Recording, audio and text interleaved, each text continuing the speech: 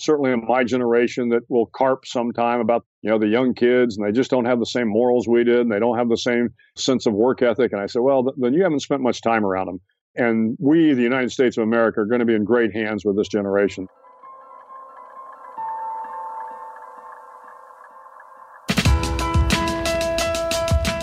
Welcome to The Art of Charm. I'm Jordan Harbinger, and I'm here with producer Jason DeFilippo. Today, we'll be talking with Admiral William McRaven. You might know him either from his 2014 commencement speech, which has gone crazy viral online, or as the man who masterminded and executed the Bin Laden mission.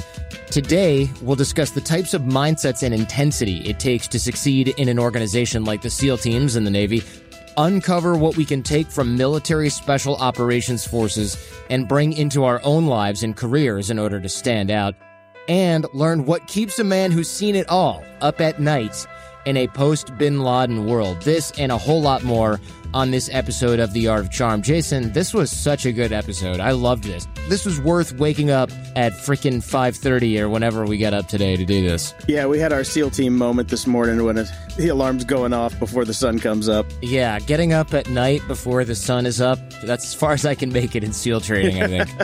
This is a great episode. Really, a lot of good stuff from Admiral McRaven, a lot of off-script. We didn't talk just about make your bed, the end, bye. I really think we went beyond some of that stuff here and asked him some real questions and got some interesting answers about current events as well. So enjoy this episode with Admiral William McRaven.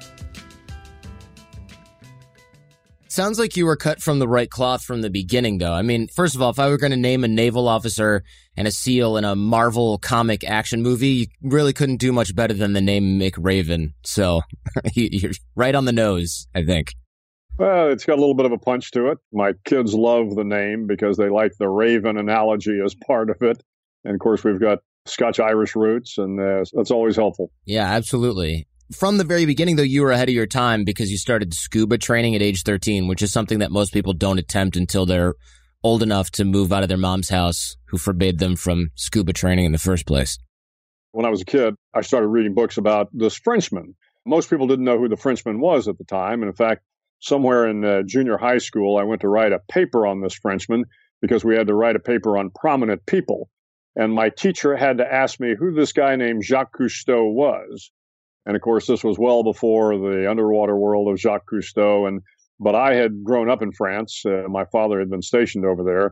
And I was just fascinated with everything that had to do with, life underwater and the aqualung and all the things that Cousteau did with his ship, the Calypso, traveling around the world. The first chance I could, I went down to the YMCA and took scuba lessons. And that was at the age of 13. Did my first dive in a lake and then my second dive out in the Gulf of Mexico. So you bet, started early. Wow. There was no sort of like, hey, maybe we should wait until he's a little older. I guess this is maybe before everybody started suing everybody for everything. So they said, okay, cool. He's got the check cleared, so he can join the class. I think you're exactly right. I think there may have been a minimum age of 13, but I'm not certain. But back then, the regulations were probably a little bit looser. Right. Yeah, that makes sense. Were you intense in other ways as a kid as well? I know you grew up with older sisters and things like that. Were you more intense than them, or were they kind of equally on the same page? Yeah, I have two fabulous sisters. But as tends to happen when you're the youngest, the sisters, make you tough. My sisters in particular used to have kind of good-natured harassment as I was growing up until finally I got big enough to handle myself. I loved sports growing up. My father had played professional football with the then Cleveland Rams back in the late 30s. And he was also a star baseball, basketball player. We were a family that did a lot of sports. And while I was real small growing up, I didn't really start hitting my growth spurt until late in high school and early college. The guys that I hung around with in high school, we played every sport imaginable, and that toughened you up a little bit. What point in your life did you know that you were going to do something special, right? Was it kind of early on, you were always ahead of the game, or was this later on you decided, okay, maybe I should get serious about achieving something next level? Yeah, I'd like to tell you that I had this whole thing mapped out to begin with, but that's just not the case. In fact, I was kind of a C student in high school. I worked hard at my grades, but I also worked hard at running track and having fun. I wasn't one of these guys that had what I would consider great ambitions. What I did do was I worked as hard as I could at whatever I was doing. So particularly playing sports, I think I was very competitive. I figured that I didn't have the talent a lot of other kids had, so I would have to outwork them. particularly when I started running track and cross country. I mean, that was an individual sport. It was a gut check every day, and I liked that aspect of it. I liked figuring out whether or not I could be tougher than the next guy, even if I didn't have the talent, by outrunning him, by overcoming the pain.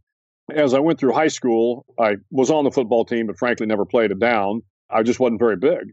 I migrated into cross country and track, I think my junior year in high school, and that seemed to suit me well. Then I started growing. But it was a great sport for me, as it wanted to increase my aerobic capability. So when I finally went to SEAL training, I knew how to run. I was a good runner. So I think all of these things kind of put me on the right path. But having said that, what I did was I took care of business that day. When you go through SEAL training, they have this saying, you take it one evolution at a time. And remember, in SEAL training, you're going from being what we referred to as a tadpole to a frogman. So you were evolving from a tadpole, which was the new guy, to a frogman, which was, of course, being a Navy SEAL. So they were called evolutions. They were just events. You'd have a long run or a long swim or an obstacle course. But if you started looking too far down the road, if you looked at your day and said, oh my gosh, I've got a hard physical training to start with, then we've got a short break, then we've got a 4.5-mile run in the soft sand, then we've got a short break, then we've got a 5-mile swim, then we've got a short break, then we've got another calisthenics session, then we've got if you started to look too far, you weren't going to make it. Guys would get tired just looking down the schedule. That day sounds like my 2015. Yes, I can appreciate that. So what you ended up doing was you took it one evolution at a time. And I would tell you, my life was kind of like that. Wherever I was, I just tried to do the very best I could and work as hard as I could. And things just kind of took care of themselves after that. So you don't look too far down the line at what needs to get done. It seems like that's good for your psychology in the short term, but how do you plan ahead if you are kind of deliberately not looking that far ahead in the first place? Well, there's a balance, obviously. I mean, you don't want to be completely cavalier about your future. You obviously have to set some goals for your future. But I am concerned, you start saying, well, this is where I want to be 20 years from now. I can almost guarantee you will not be where you thought you were going to be 20 years from now. You want to make sure, again, as you're looking at your future, that you set kind of realistic goals or aspirational goals and do the best you can to achieve them. But I think you have to realize that life is going to take you on a lot of twists and turns, and you have to adjust to life when it does that. And then, again, look down the road at your next path, where the next fork in the road is, and say, well, I thought I was going to go left, but it looks like now I'm going to have to go right. Now, what are my goals for moving right? Be flexible enough to adapt and adjust to life. That makes sense. I think a lot of people get really obsessed with things. I remember there was a kid when I was in elementary school who had his whole life plan mapped out to becoming a C-level executive at, I don't know, some company that probably doesn't exist anymore. Actually, we grew up in Detroit, so it was probably an auto company, which, I don't know if that's the coolest thing to do now is become a C-level executive at a car maker. Who knows? And he had it all mapped out through business school. And I'm talking about, I think we were in 3rd grade at this point. So it was really strange for us to see that. As we grew older in high school, he started to run into problems because he was no longer the top of the class without trying. He was no longer running in sort of the same circles. I think his parents had gotten divorced as well. So things started to break down a little bit for him. And without the flexibility of being a kid and going, well, I'm just going to take it one day at a time, he actually ran into a lot of problems because he saw that he wasn't going to hit the goals and the timestamps in the path, and he started to just lose it. And at that point, I think he kind of said, to hell with it. And he started getting in trouble and doing a lot of other things as well. So he threw the whole plan out. He threw the baby out with the bathwater because he was looking way too far down the road, way too early on. And it seems like he got discouraged. Kind of sounds like what you were saying. If you're looking at what you're supposed to be doing at 8 p.m. at the 4-mile, 5-mile swim, and you just barely got done with whatever it was rolling around in the sand at 5:30 in the morning, you're going to defeat yourself before you get off the starting block. I think that's exactly right. And again, I can tell you in my career, when I joined the SEALs, there was no career. So this was back in 1977 after I graduated from the University of Texas. And I went through the ROTC program and I show up at SEAL training. And all of my advisors in ROTC had said, why would you go be a Navy SEAL? There's no future there. And there really wasn't. Back then, we were a small organization. Nobody even knew who SEALs were back in 1977. Hard to believe now, but that's the way it was when I joined. But that was all right. I mean, I wanted to go. I wanted to challenge myself by going through SEAL training. And then after I got through SEAL training, at the time, the best you could hope for was to be a SEAL platoon commander. And that was kind of the apex of your operational time. If you were a platoon commander, which you were young enough then, you were going to be a Navy lieutenant, so about 25, 26 years old. You had a group of about 14 or 16 guys with you that were your SEAL platoon. Then after that, it was kind of all administrative. Well, what happened, of course, was things began to change. And I became a SEAL platoon commander, but then about that time, right after my SEAL platoon commander tour, I did a short admin tour, and then Desert Shield and Desert Storm broke out. Well, they needed operational people, and so the next thing you know, I said, yeah, I'll raise my hand and go do that. Life continued to change. I never thought, you couldn't be an admiral when I joined the SEALs. So there was no expectation that I was going to be a Navy admiral, certainly not a SEAL admiral. As the road in front of me began to move a little bit, you had to adjust. You said, well, okay, I'll do this, and I'll do the best job I can there. And then other opportunities presented themselves. And you had to really take advantage of the opportunities. I think that's probably more important than charting your path, is being able to see opportunities and move to where the opportunities are. How are you training yourself to spot those opportunities? Because I think right now, if you're in a career and you're right in the middle of it, looking back, you can see opportunities that you capitalized on or maybe missed. But how do you spot them in real time? Yeah, I think that's a great question. I'm blessed to have, if there is this sort of sixth sense of looking at things, for me, it's being able to see opportunities and say, I think that's the right way to go. You don't always get it right. Believe me, I've made a lot of mistakes. But the opportunities to me are always the jobs that nobody else wants. And sometimes the worst jobs going. But in big companies, invariably, there's that job that, again, those folks looking for the C-suite, they say, I'd never do that job. That is not the job I want. Those are the sort of jobs that I would go do. And I would go do them to do a couple things. One, reinforce to folks that I'm not above doing windows. If you need a hard job done, if you need a high-risk job done, if you need a high-risk, low-payoff job done, I'm your guy. And I would go and do those jobs as best I could. And most of the time, they turned out well. And then the senior leadership would say, he didn't need to go do that job, but he did it. Let's see what else he can do. And then it puts you in a position to then be looked at for other opportunities. I also think that you have to be a little bit of a riverboat gambler. I can tell you in my career, I took a lot of risks, professional risks and some personal risks. And when you take professional risks, sometimes it doesn't always succeed. But I will tell you, I think the people outside, when they see you taking those risks, those gambles, even if you're not successful, most leaders are looking for someone like that will step up and accept the tough challenge and do the best they can, even if they don't succeed. Rather than trying to always gun for the position that everybody else wants, the backwoods route of going through all the jobs nobody else will take might be the path of least resistance because nobody's gunning for those positions. Everybody thinks, what a sucker. He's going to go do that? What is he thinking? Oh, man, he's just one thing after another. He's knocking down these jobs nobody wants. And then eventually you're the guy that can get anything done. Exactly right. And people will notice you. A lot of folks want to go to jobs that have less risk because they realize if they want to move up the ladder, well, they feel like I can't afford to have a significant stumble. So let me go take a job that will move me up the ladder, but is relatively low risk. Those are not the jobs that will make you a better employee or a better leader. The better leaders are the ones that go do the tough jobs with the tough team that nobody wanted because they were the bad news bears. And you take the bad news bears and you turn them into a team that works. One, you learn a lot out of doing that. You begin to build a certain amount of respect from your teammates as you have helped them go places they might not elsewhere have gone. So I think these are important attributes. And the only way you do that is you take the tough jobs and you do the best job you can at them. How is it trying to earn respect in a field or in a group like SEAL Team 6 or SEALs in general, where everyone is an ultra high performer? How do you stand out in a group like that? Everybody's in the top 0.01%, right, of soldiers. Yeah, I think you have to play to your strengths and you have to realize, there's somebody out there that's always better than you are. When I was in the SEAL teams, there was always somebody that was bigger, stronger, faster, more talented. And you have to recognize those strengths. You have to use those strengths in the team to make the team better. The most important thing about leadership is, I believe, this idea of servant leadership. My responsibility as a leader is to make the team better. And in making it better, it's never about you. If you make it about you, then invariably the team might excel, but it won't excel as far as it could because you've got to play to the strengths of the other people in the team. So again, I had guys in my team young enlisted guys that were the best divers or the best skydivers or the best at planning a mission. So some of these things you said, well, I'm the officer, I have to do this. Yet there was somebody better in your team that could do it. And you say, you know what? Let's bring up the best talent we have within our team.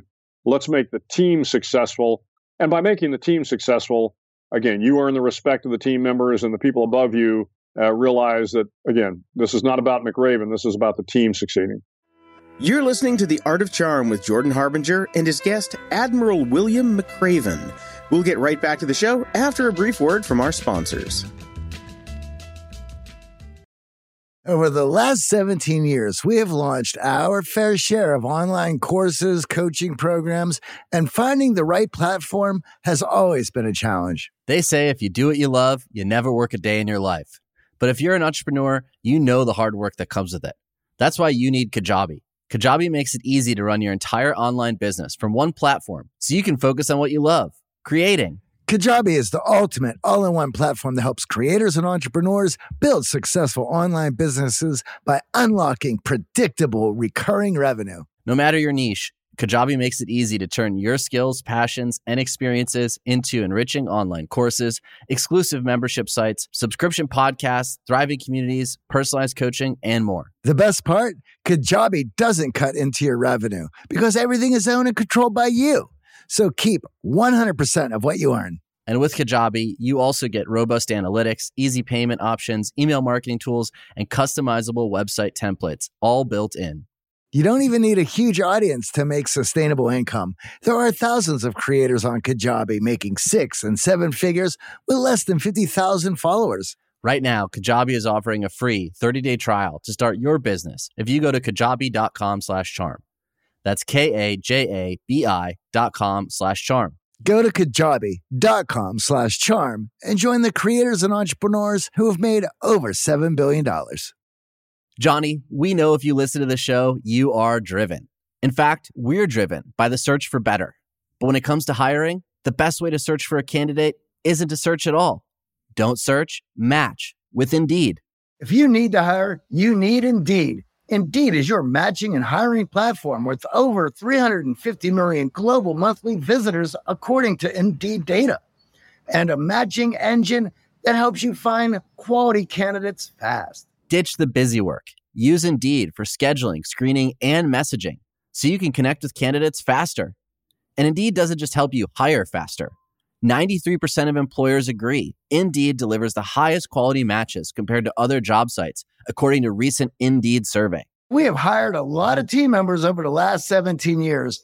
Going through endless resumes, well, that's a time sink. But you know what else is a time sink? Interviewing endless people, because they're all going to give you the best face forward. That's why we love Indeed, leveraging over 140 million qualifications and preferences every single day. Indeed's matching engine is constantly learning from your preferences. So the more you use Indeed, the better it gets. Join more than 3.5 million businesses worldwide that use Indeed to hire great talent fast. And listeners of this show get a $75 sponsored job credit to get your jobs more visibility at Indeed.com/charm.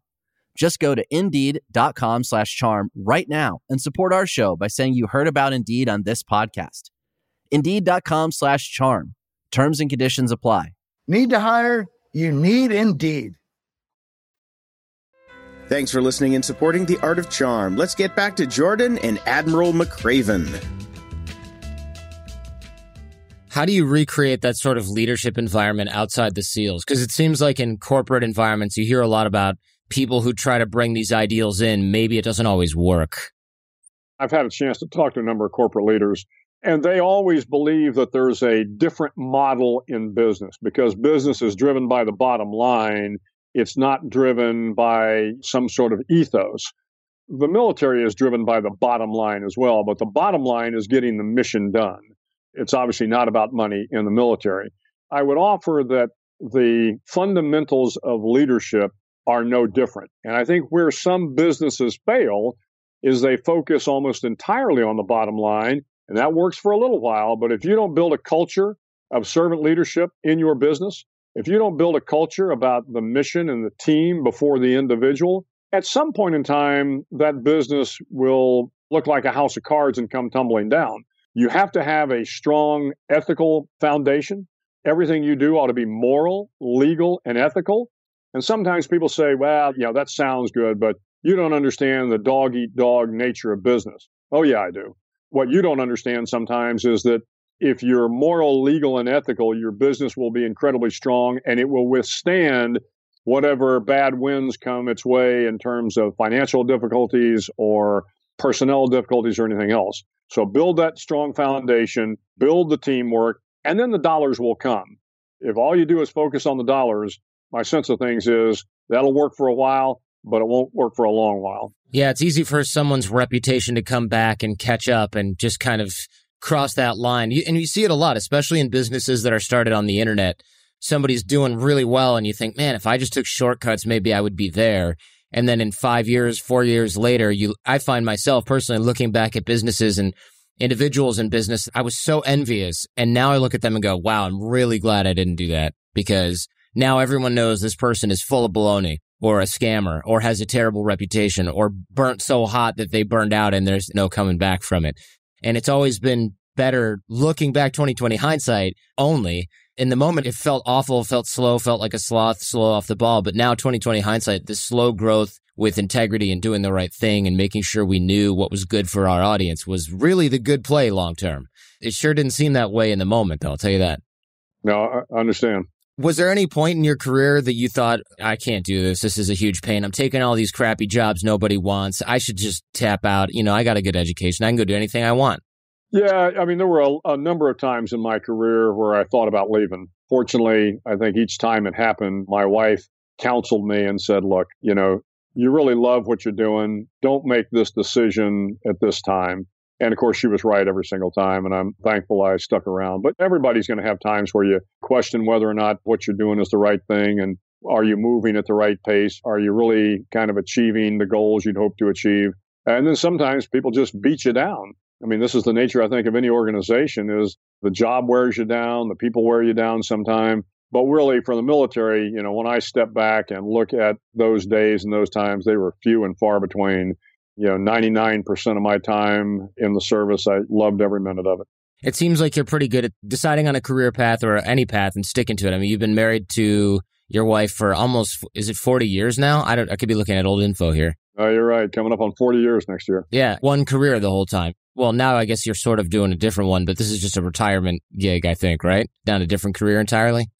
Yeah, it's been a great transition to go from the military to running the University of Texas system. But so this is my second career, but you're right, 37 years in the military.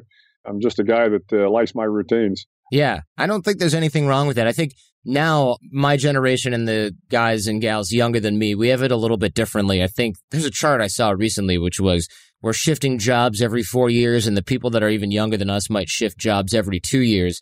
My parents' generation, your generation, it was, hey, go work for this company or stick with this particular career or work for this set of companies, the auto industry, for example. And that's what you do for 30 or 40 years and you stick with it. And I think now your advice still holds up, maybe even more so in an environment where you have to switch, or we are tending to switch careers and jobs all the time. It doesn't seem any less valid to then go and attack the jobs in the areas that people don't want to do instead. Because I think there's a lot of folks maybe saying, well, that's easy for him to say, he was in the military for 40 years. Yeah, go do these jobs. You're still within the same organization. Do you feel like this advice holds up, even if you're switching careers, switching jobs, switching duties every 4 years, maybe even every 2? Yeah, the great thing about the military was, while from the outside it looks like I did the same job for 37 years, the reality of the matter is about every 2 years, 3 years at the most, I'd go to a new command. So you're really kind of starting all over again, or not starting all over again. You certainly you take your expertise with you, but there are new people you meet, you're put in new situations. So that, re-energizes you every couple of years. So while the enlisted guys sometimes at commands longer, the officers generally move every couple of years. So you never get stale. You come to a job, you work as hard as you can for, 2 or 3 years. You take a week or so break, and next thing you know, you're at another command, and then you go hard again. So to those folks, and I will tell you, I'm a huge fan of the millennials, and I think that always surprises people. But I saw them in my time in the military, certainly after 9/11. These were great young men and women that came to serve their country. As I've told folks, they will be considered this century's greatest generation. When you look at the fact that they raised their hand and they said, I want to come and serve in a time of war, and they all knew they were going to war, that's pretty remarkable. And the young men and women I see at the University of Texas, across the University of Texas system, do they question a lot? Yeah, they do, but that's okay. They are questioning, but they are hardworking, they are entrepreneurial, they go out of their way to explore new ideas, to challenge conventional wisdom. I mean, I think this is exactly what everybody needs to do. So again, I'm a big fan of the millennials. And I do understand that they have this need every couple of years to make a change. And I think that's fine, as long as it is, a job that they're excited about or interested in, and it kind of moves them in the right trajectory. I think it's basically a stereotype for people who are at your level in any organization to say, I just don't understand this, or, they need to learn this, or they're lazy and entitled. And especially coming from a military background, it seems like this particular outlook is quite surprising to me to hear. Well, they are absolutely not lazy and entitled. I mean, there are anecdotes out there, every generation. I mean, I was a baby boomer generation. Let me tell you, we had our lazy and entitled folks, just like the World War II generation probably did. We tend to focus on that a little too much. What we sometimes miss is these young men and women, they are active about issues. I mean, you see the activism in them, and I think this is healthy. Again, you see this remarkable entrepreneurial spirit, which I think is going to be terrific for the nation. And I tell folks, certainly in my generation, that will carp sometime about, the young kids, and they just don't have the same morals we did, and they don't have the same sense of work ethic. And I say, well, then you haven't spent much time around them. And we, the United States of America, are going to be in great hands with this generation. I sleep well at night knowing the millennials are going to be running the world for us. There's a quote I didn't expect to come out of this interview. That's great, though. I appreciate that as well. I think I'm right on the border of millennial and whatever came before that. So for me, that's great, because whenever there's anything good about millennials, I can say, hey, that includes me. And whenever they're like lazy entitled, I can say, look, I was born a little earlier than that. So, don't look at me. You're credited with organizing and essentially executing Operation Neptune Spear, which is the raid that led to the death of Osama bin Laden. And we at Art of Charm and our boot camps, our live programs, we actually had a bunch of SEAL Team 6 guys come through before the mission, which we didn't find out during that. We found out after the fact that they weren't guys who sold farm equipment, which made a lot of sense. I thought these guys must work out a lot. I mean, farming equipment must be a really physically intense industry. But what did it feel like to close the loop on bin Laden? I mean, is there an element of neutralizing some sort of arch foe here, or was it more like, all right, good, on to the next with little personal fanfare? I think probably from my standpoint, it certainly wasn't as dramatic as people saw it from the outside. It has taken me a number of years really to understand and appreciate what folks, certainly in the United States, how they viewed it. And the reason was we were doing missions every day. I think that night we ran 11 or 12 missions in Afghanistan. And it's not that this was just another mission. I knew it was not just another mission. I knew the political ramifications if things went wrong. I knew the risk that were involved to my troops, risk, reputational risk to the United States if this went south. So I wasn't naive to any of that. But the mission itself, tactically, it was a difficult mission, but it was not the hardest mission we had ever done. It was a long flight into Abbottabad, where he was. It was 162 miles, I think, in there. We knew we needed to get past the Pakistani integrated air defenses. We had to get in there quietly. We certainly didn't want to alert bin Laden, although we didn't really know he was in the compound at the time. But whoever was in there, we didn't want to alert him. I was real pleased, obviously, with the way the mission turned out. But frankly, the next day, we were kind of back to doing missions again. Now, I went back, and this was at the end of my 3-star command tour.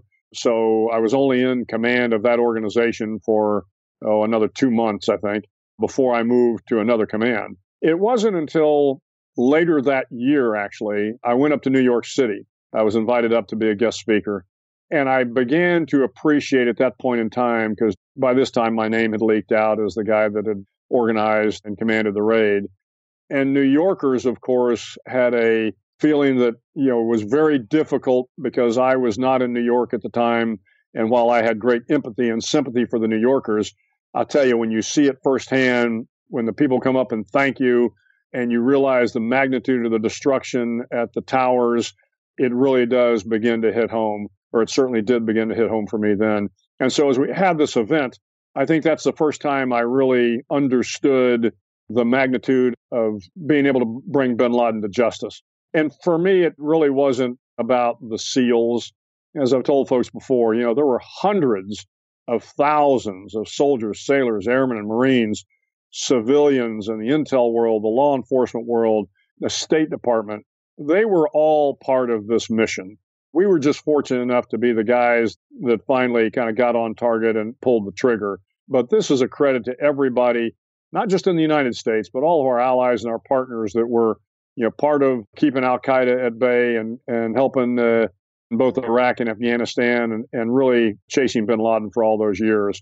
There's this photo of everybody watching the bin Laden raid happening in the White House. Where were you watching this particular mission go down? How are you monitoring this? Were you in there or were you on the ground? How did this work? I was commanding the mission from Afghanistan. I had a video link back to the White House. That iconic photo that you see, the gentleman in that photo was working for me. He was my liaison to the White House. They were talking to me and seeing much of the same thing I was seeing. Obviously, looking at this picture of Obama and Hillary Clinton just frozen staring at the screen, this is, Game of Thrones season finale times 100, right? So, what's the feeling you got for yourself? Because you're in a different position. The drama where we were in my command post, we still had a mission to finish up. That moment that picture was taken is when the helicopter had the hard landing inside the compound. The reason they are a little bit aghast is they have seen what they believe to be a helicopter crash. I have seen a lot of helicopter crashes, and I knew this was not a helicopter crash. It was a hard landing, and I had communications with the guys on the ground, and I knew pretty soon after the landing that the guys were okay. So I wasn't overly concerned, and we had a plan B, and we had a plan C, and a plan D, and a plan E. So we just kind of shifted to plan B in there, and I had another helicopter on standby, and we brought it in. So from my standpoint, they were obviously concerned. I had to continue on with the mission, so I stayed focused on ensuring that we finished up the mission, the guys got on the helicopter safely, and we got back to Afghanistan. This, to me, was about completing the mission at the time. Again, later when I look back on that iconic photo, it obviously brings back memories about where was I at that time. I was sitting in a small command center with a set of headphones on, watching the events unfold, but knowing that we had to make the next decision to keep the mission moving. Who are you monitoring at the time? You can't see everybody at the same time. So who are you talking to and how are you keeping everybody straight? Because there's a lot of guys in there and there's a lot going on and it's happening really quickly. What are you even paying attention to at that point? Well, I had good, as we refer to as situational awareness. I knew what the guys on the ground were going through, and I kind of knew where the bad guys were. And I had better situational awareness than the guys in the White House did. They were looking at a very specific video feed. I had the advantage of not only that video feed, but other video feeds. I had radio feeds coming in. So I had a better sense of what was happening around us. And therefore, again, I knew the situation on the ground. I knew we had control of it. There wasn't a lot of anxiousness on my part. We just had to move on to the next part of the mission. That seems pretty fascinating because for me, it almost sounds like you're trying to watch 12 TV shows at once and you're trying to dictate what has to happen next. But this seems like maybe the guys are acting more or less autonomous. Their training is up to the point where you're not telling them what to do next, right? Yeah, that's exactly right. So once the mission started, I had only a handful of decisions that needed to be made if things went south. And of course, we had rehearsed it a number of times. So you bet. At this point in time, you trust the helicopter pilots, you trust the SEALs, you trust the folks that are working for you. I'm not a guy that micromanages things unless I have to. And the only time I would do that is when I had a decision to make regarding bringing in the second helicopter or whatever was necessary. But those were easy decisions to make. Rely on the guys that you have trained. We had kind of handpicked all these guys. They were all combat veterans. I was very confident in the leadership, and I knew they would do well. So once the mission started, my ability to dramatically change things was limited to about a handful of decisions, and that was only going to happen if things went south. We'll be right back with more from Jordan Harbinger and Admiral McRaven after these quick messages. Lennon and McCartney, Jagger and Richards, Watson and Crick, AJ and Johnny. What about the perfect duo when it comes to growing your business? Well, that's you and Shopify. That's right, Johnny. Shopify is the global commerce platform that helps you sell at every stage of your business. From the launch your online shop stage to the first real life store stage, all the way to the did we just hit 1 million orders stage? Shopify is there to help you grow. Whether you're selling your own fire merch or promoting your productivity programs, Shopify helps you sell everywhere. From their all-in-one e-commerce platform to their in-person POS system, wherever and whatever you're selling, Shopify's got you covered. Shopify helps you turn browsers into buyers with the internet's best converting checkout, up to 36% better compared to other leading commerce platforms. And sell more with less effort thanks to Shopify Magic, your AI-powered all-star. What I love about Shopify is no matter how big you want to grow, Shopify gives you everything you need to take control and take your business to the next level. In fact, Shopify powers 10% of all e-commerce in the U.S., and Shopify is the global force behind Allbirds, Rothy's, and Brooklinen, as well as millions of other entrepreneurs of every size across 175 countries. Plus, Shopify's award-winning help is there to support your success every step of the way, because businesses that grow with Shopify. And AJ, you don't have to just sell your stuff anymore. With Shopify Collective, you can curate products to sell from the brands that you love, giving your customers more variety and your business more sales. Shopify is your no-excuses business partner. Sell without needing to code or design. Just bring your best ideas, and Shopify will help you open up shop. Sign up for a $1 per month trial period at shopify.com/charm. Go to shopify.com/charm now to grow your business, no matter what stage you're in. Shopify.com/charm. Thanks for listening and supporting The Art of Charm. For a list of all of our amazing sponsors and discounts, visit theartofcharm.com/advertisers. Now for the conclusion of our interview with Admiral William McRaven. Is this something that the guys could have done without your input if the link had gone dead or something like that? How hands-off can you possibly be? Because it seems like a little dangerous to rely on your flowcharts and then, I don't know, you get a sandstorm and the thing goes dark. Yeah, so there were, as we do in all missions, you have a mission execution checklist. And there was a point of no return. So what I would tell you is, once we hit the point of no return, if things had all gone dark, and we were past that point, then I would have been perfectly comfortable just relying on the guys to finish the mission. Now, I'm sure other people outside me would not have been very comfortable, but I knew the leadership, I knew the guys. Once we got past that point of no return, it wasn't on autopilot. There were still some decisions and some discussions I had to have with the leadership on the ground, but all of that would have been fine had I not been there after the point of no return. I assume you gave these guys some kind of pep talk before the mission or some sort of speech. You have that great commencement speech. We'll link to that in the show notes. But what do you say before a mission like this? You don't need to motivate these guys, probably, right? This is one team that's already motivated. Right. Yeah, they were already motivated. The story that has already been told, so I feel comfortable telling it, was, and I think it was the night before the mission. I'm not exactly sure I remember the chronology, but we were doing one of our final debriefings. And I brought up the story of Hoosiers. So if you remember the great movie Hoosiers, it's about a small town basketball team in Indiana that goes to play for the state championship. And they go up to Indianapolis. Well, they were raised in a small town. The gym didn't hold but a couple hundred people. And now all of a sudden they're in this giant dome in Indianapolis, and it seats, thousands of people. The coach brings the team onto the court, and he has one of the players. He says, "Johnny, grab the tape measure." He says, "I want you to get up here on this ladder. Tell me how high the hoop is." So the player gets up on there and he says, "Coach, it's 10 feet high." He goes, "Okay." He says, "Now walk off the court. How long is the court?" The guy comes back and says, "Sir, the court's 90 feet long." And he turns to his players and he says something to the effect of, "It's the same court. It's the same height on the basketball." And my message to the guys was, you have done this hundreds of times before. Don't let the magnitude of the game change the way you do business. Just go out and do what you have done, and it'll all be okay. And I was surprised at how many folks, I was probably a little bit more eloquent that day, although I did not rehearse it. It was just one of those things that came to me in the spur of the moment. But a number of folks came back to me later and reminded me about the Hoosier speech. And the point was, don't think of this as the Super Bowl. Don't think of it as the national championship. It's just another game. And the size of the playing field is exactly like the one you've been on. And the size of the court in this case, exactly like the one you've been on 100 times before. Just go do your job.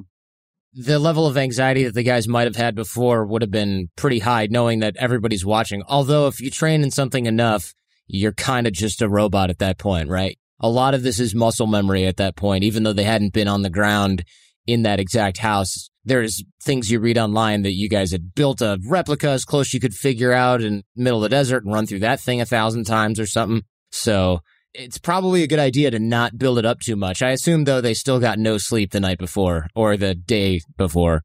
Yeah, my guess is they didn't get a whole lot of sleep. Yeah. Don't think of this as the Super Bowl and it's like, okay, well, don't think of a pink elephant. Dang it. Come on. Give me a break. I assume that these types of extremely publicized missions are once in a career, if that even, not something that's usual. Certainly, there was no mission quite like the bin Laden mission because of the nature of who bin Laden was. It was about bringing justice to the guy that led to 9/11.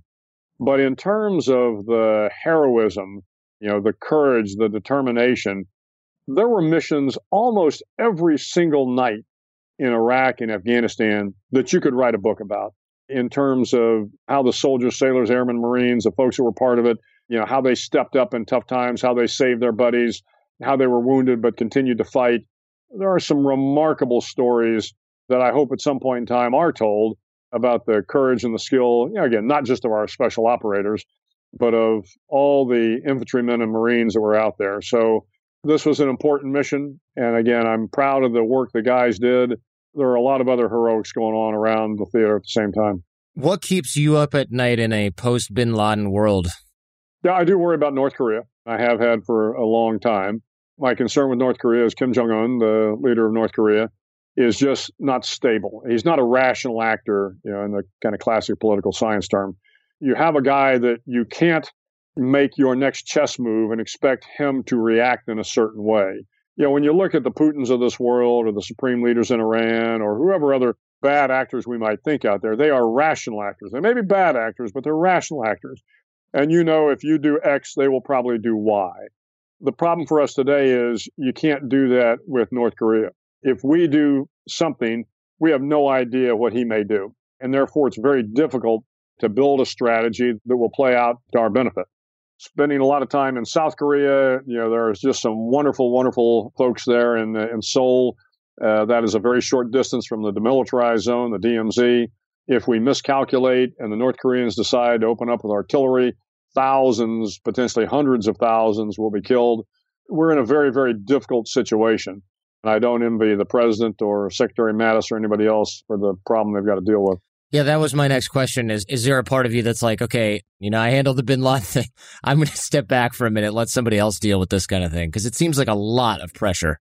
Well, it is, but we've got some great folks. General Vince Brooks is over there. He runs the U.S. forces in Korea, a fabulous, fabulous officer. He understands the nuances of the conflict in a way that few people do. I mean, when you're living there in Seoul, you're getting briefed every day. You're in a position to be able to advise Secretary Jim Mattis and the Chairman of the Joint Chiefs, General Joe Dunford, and the President on the appropriate steps. So we've got great leaders in terms of our general officer crew, and the Secretary is in a position to make sure the President has the right advice. Do you see a military-civilian divide growing in this country? I mean, there's a lot of media that say things like, the civilian-military divide. Do you agree with that? That's growing? I haven't seen that. In terms of the population support for the military, I would tell you I thought it hit its height during the Iraq and Afghanistan conflicts. The population, the citizens of the U.S. and around the world were very, very supportive of the military. They may not have supported the war, but they always kind of supported the troops. Under this administration, I'm hoping that the president will continue to support, the military, which he seems to be doing.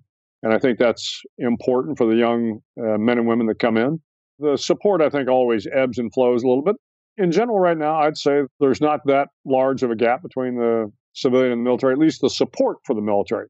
Now, where there is a gap is it's not a large percentage of Americans have ever served in the military because it's an all-volunteer force. So what you are beginning to see, of course, is this divergence of people that really understand what life in the military is like. But that's all right. I don't know what life on the police force is like, and I don't know what life in the corporate world is like, and I don't know what life in the world of podcasts is like. There's always some gap between people's knowledge of other people's careers. So I don't think that is the worst thing that's happened to us. We just have to make sure that we don't end up building this military that gets to the point where it doesn't represent America in terms of the diversity of America, both ethnic diversity and diversity of thought and culture and socioeconomics. And we do have to be a little bit careful, I think. We may be heading in that direction. What do you think about the idea that there's these changes in policy for transgender soldiers and things like that? I mean, where do you fall in that? Because I know in your generation, I don't even know if that existed in the public sphere. Right. You always have to make sure that unit integrity and unit morale is important for a fighting unit. Having said that, you also want to, again, reflect the fact that every American that wants to serve ought to be given the opportunity to serve. And serve, with great distinction. So I have no concerns about the transgenders or the gays serving in the military or anybody. I think we welcome everybody that wants to serve in the uniform of the United States. But the military is uniform. There's a reason that you have to have uniformity, because that's the way that great armies and navies have to fight, is with a sense of discipline and good order and discipline and uniformity. So if you come into the military, I don't care who you are, black, brown, white, I don't care whether you're gay or transgender or straight, you have to accept the rules of the military in terms of the sort of uniformity and expectations. So you can't expect, if you're going to join the military, that because you're different, we're going to allow you to express yourself in a fashion that is contrary to good order and discipline.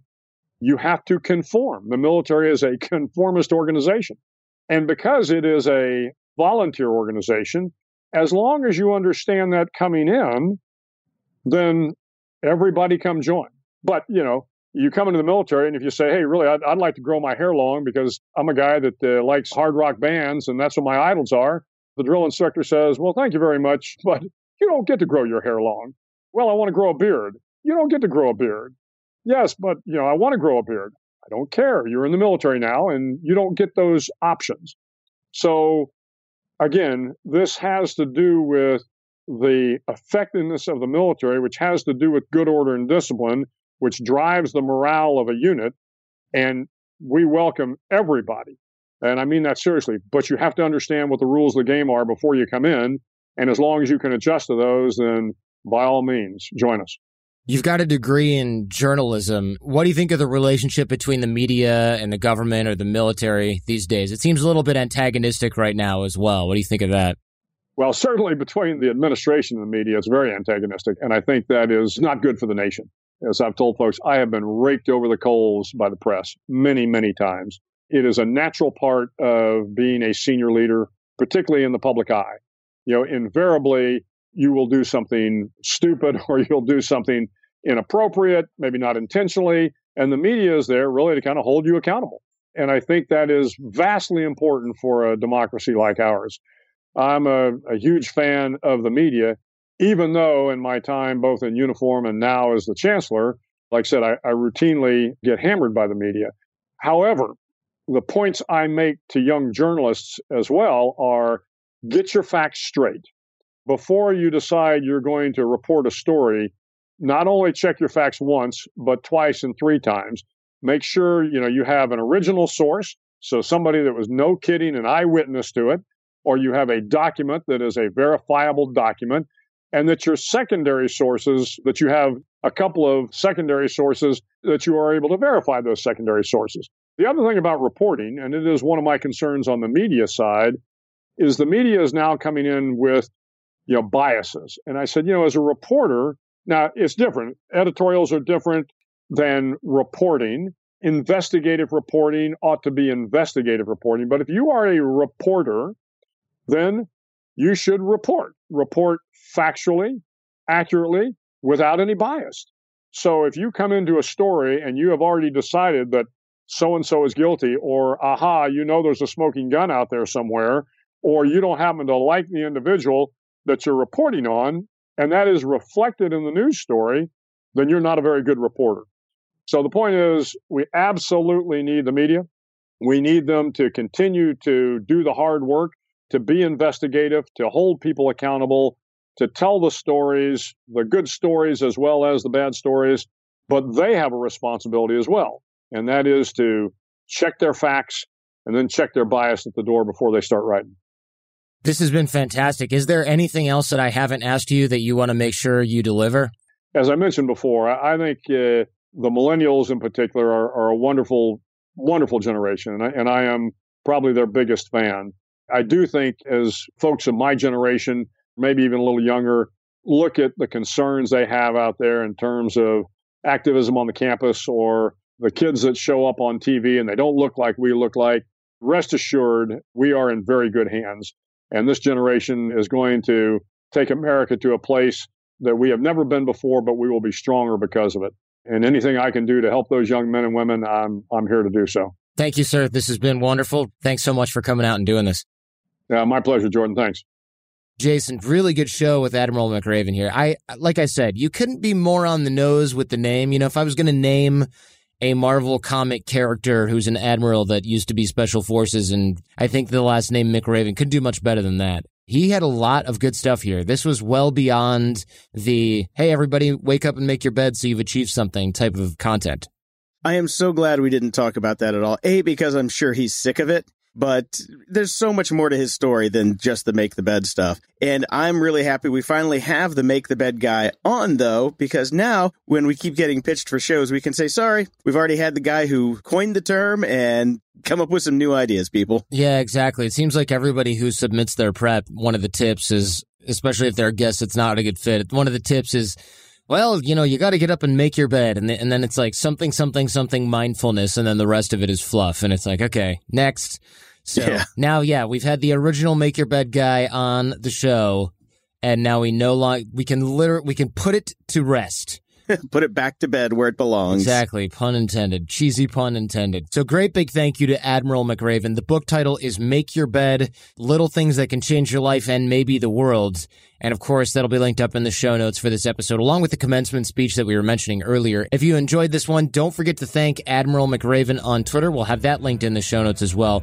Tweet at me your number one takeaway from Admiral McRaven. I'm at The Art of Charm on Twitter. And as usual, we'll be replying to your questions and feedback for Admiral McRaven here on Fan Mail Friday. You can find the show notes for this episode at theartofcharm.com/podcast. I also want to encourage you to join the AOC Challenge at theartofcharm.com/challenge. Or you can text AOC to 38470. That's AOC to 38470. The challenge is about improving your networking and connection skills and inspiring those around you to develop a relationship with you. The idea is we're taking you through a lot of drills, a lot of different exercises, very hands-on. It's free. A lot of people aren't sure about that. It's a fun way to get the ball rolling. It's a great way to get forward momentum. We'll also send you our fundamentals toolbox that we talked about earlier in the show. That includes some great stuff. You can apply the stuff right away. The whole point is it's practical, it's ready to use right out of the box. Body language, nonverbal communication, charisma, attraction, negotiation techniques, networking, influence, persuasion, everything that we teach here at The Art of Charm. It will make you a better networker, a better connector, and most importantly, a better thinker. That's theartofcharm.com/challenge, or text the letters AOC to the number 38470. This episode of AOC was produced by Jason DeFilippo. Jason Sanderson is our audio engineer and editor, and the show notes on the website are by Robert Fogarty. Theme music by Little People, transcriptions by transcriptionoutsourcing.net.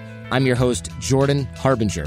If you can think of anyone who might benefit from the episode you've just heard, please pay AOC the highest compliment and pay it forward by sharing this episode with that person. It only takes a moment, and great ideas are meant to be shared. So share the show with friends and enemies. Stay charming and leave everything and everyone better than you found them.